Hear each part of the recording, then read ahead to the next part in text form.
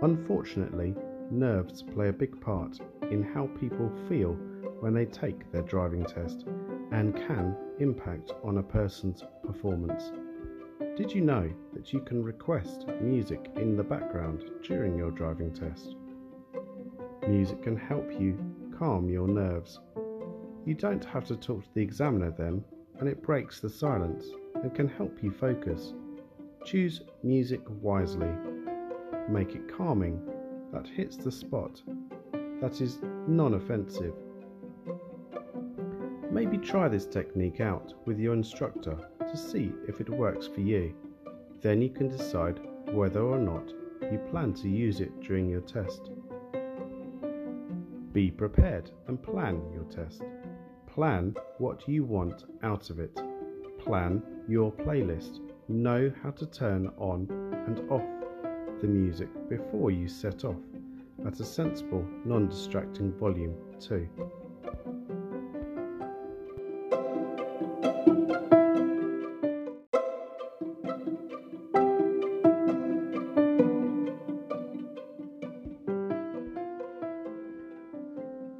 It's important to feel confident in your ability and not to take your test until you're ready. When your instructor says that they feel you're ready, believe in their opinion and believe in yourself. They would not let you take your test if they didn't believe that you were ready. It's important to go out near the test and calm your nerves. Try some techniques to calm your nerves around the days before the test. Have a good meal. Make sure you are hydrated and had a good night's sleep. Feel alert and focused. If the examiner is not very chatty, talk to yourself to avoid your mind wandering off in a pattern of worry. You could become an instructor inside your head. Look back at your first lesson.